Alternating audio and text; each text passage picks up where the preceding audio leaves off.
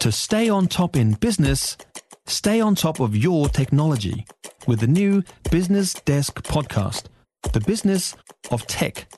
Listen on iHeartRadio or wherever you get your podcasts. You're listening to the Sunday Session podcast with Francesca Rudkin from News Talk ZB. And Steve Newall joins me now, editor at flicks.co.nz, to talk entertainment. How are you? I'm good, thanks. How's your morning? Good, thank you. Very good. Barry Humphries passed away. I mean, there's been a bit of a... We heard he was unwell this week. And we see all the people are coming out now with lots of wonderful tributes towards the Aussie actor and comedian. Absolutely. A real fixture on our screens for quite some time. In particular, as Dame Edna Everage. To a lesser extent, Sir Les Patterson. But, I mean, for a minute there, like, you couldn't not see Dame Edna somewhere. No, like a real cultural fixture for Aussie. And, at a time when I don't think we're quite as bad at this anymore, but the time when New Zealand was really obsessed with being on the map? Yes. Oh, that really put New Zealand on the map.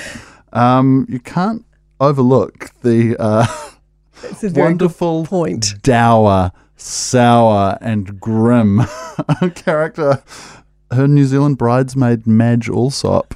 It was just this right.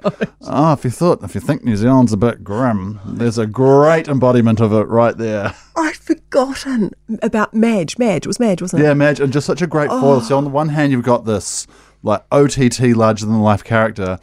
On the other, you just got like a person who probably the costume is this colour, but I'd just kind of describe the whole character as a bit grey.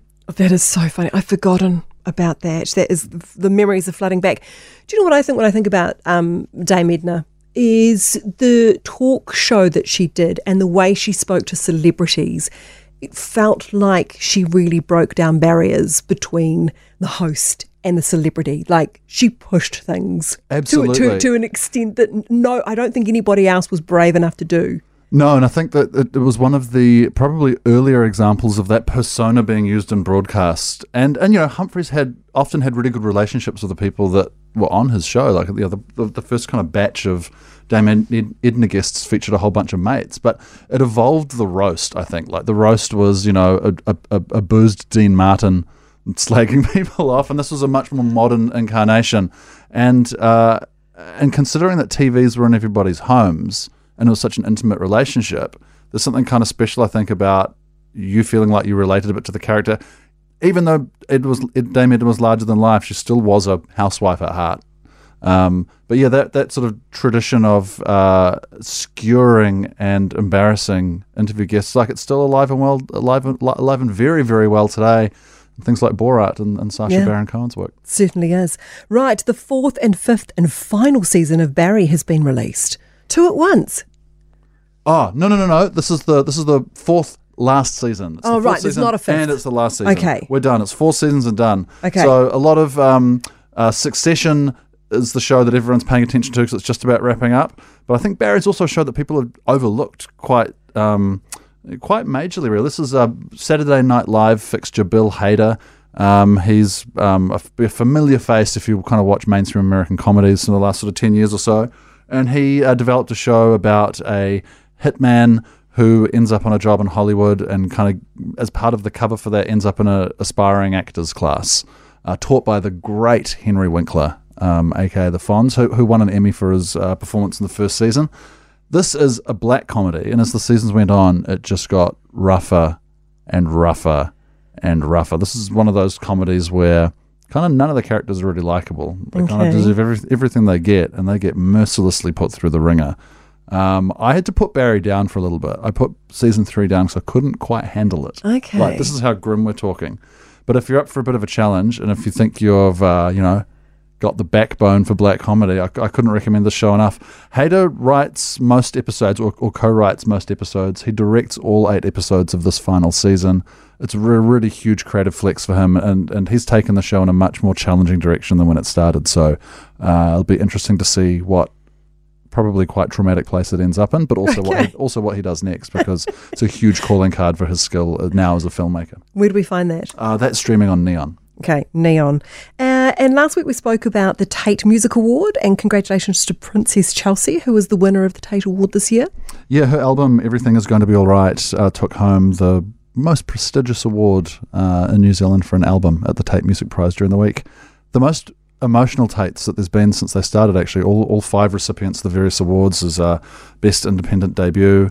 There's the New Journalism Award, which was awarded for the first time last year, Independent Spirit Award, and Classic Record. Like, all recipients of these prizes brought tears to the audience. The person sitting next to me had 3 massive cries during the ceremony, but all because there was just such a strong personal connection. Yeah, it was a great room to be in. Princess Chelsea, hugely deserving winner. Excellent album.